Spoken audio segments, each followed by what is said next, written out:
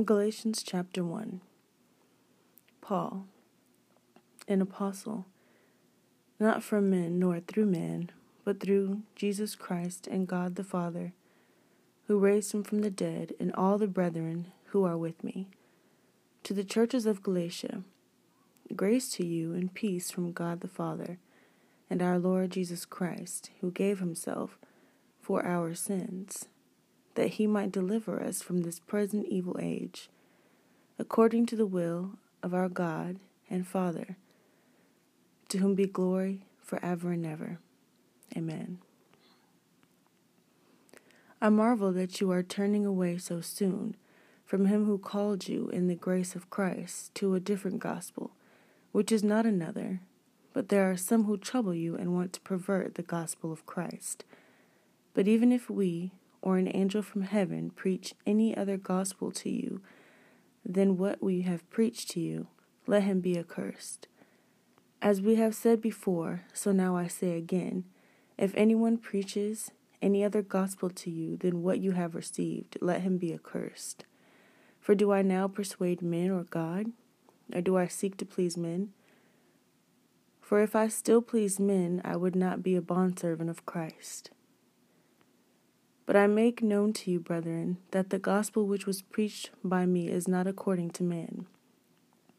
For I neither received it from man, nor was taught it, but it came through the revelation of Jesus Christ. For you have heard of my former conduct in Judaism, how I persecuted the church of God beyond measure and tried to destroy it. And I advanced in Judaism beyond many of my contemporaries in my own nation, being more exceedingly zealous for the traditions of my fathers. But when it pleased God, who separated me from my mother's womb, and called me through his grace to reveal his Son in me, that I might preach him among the Gentiles, I did not immediately confer with flesh and blood, nor did I go up to Jerusalem to those who were apostles before me. But I went to Arabia, and returned again to Damascus. Then after 3 years I went up to Jerusalem to see Peter, and remained with him 15 days. But I saw none of the other apostles except James, the Lord's brother. Now concerning the things which I write to you, indeed before God I do not lie. Afterward I went into the regions of Syria and Cilicia, and I was unknown to the churches of Judea which were in Christ. But they were hearing only, he who formerly persecuted us now preaches the faith which he once tried to destroy, and they glorified God in me. Galatians chapter 2. Then after 14 years I went up again to Jerusalem with Barnabas, and also took Titus with me.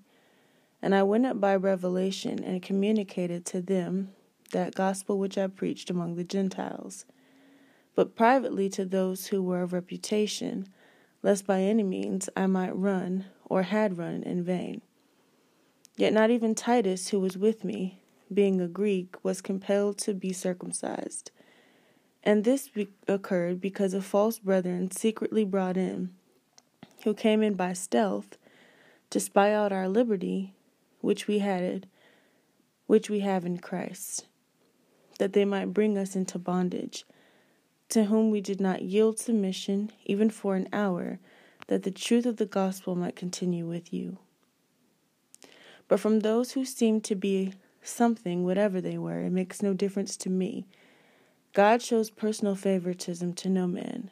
For those who seemed to be something added nothing to me. But on the contrary, when they saw that the gospel for the uncircumcised had been committed to me, as the gospel for the circumcised was to Peter, for he who worked effectively in Peter for the apostleship to the circumcised also worked effectively in me toward the Gentiles. And when James, Cephas, and John, who seemed to be pillars, perceived the grace that had been given to me, they gave me and Barnabas the right hand of fellowship, that we should go to the Gentiles, and they to the circumcised. They desired only that we should remember the poor, the very thing which I also was eager to do. Now when Peter had come to Antioch, I withstood him to his face, because he was to be blamed. For before certain men came from James, he would eat with the Gentiles. But when they came, he withdrew and separated himself, fearing those who were of the circumcision. And the rest of the Jews also played the hypocrite with him, so that even Barnabas was carried away with their hypocrisy. But when I saw that they were not straightforward about the truth of the gospel, I said to Peter before them all, "If you, being a Jew, live in the manner of Gentiles and not as the Jews, why do you compel Gentiles to live as Jews?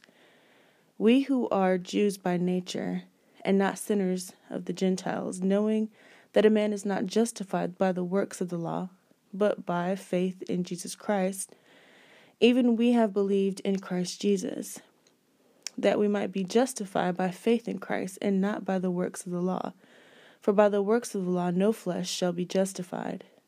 But if while we seek to be justified by Christ, we ourselves also are found sinners, is Christ therefore a minister of sin? Certainly not. For if I build again those things which I destroyed, I make myself a transgressor. For I through the law died to the law, that I might live to God. I have been crucified with Christ. It is no longer I who live, but Christ lives in me. And the life which I now live in the flesh, I live by the faith in the Son of God, who loved and gave himself for me. I do not set aside the grace of God, for if righteousness comes through the law, then Christ died in vain."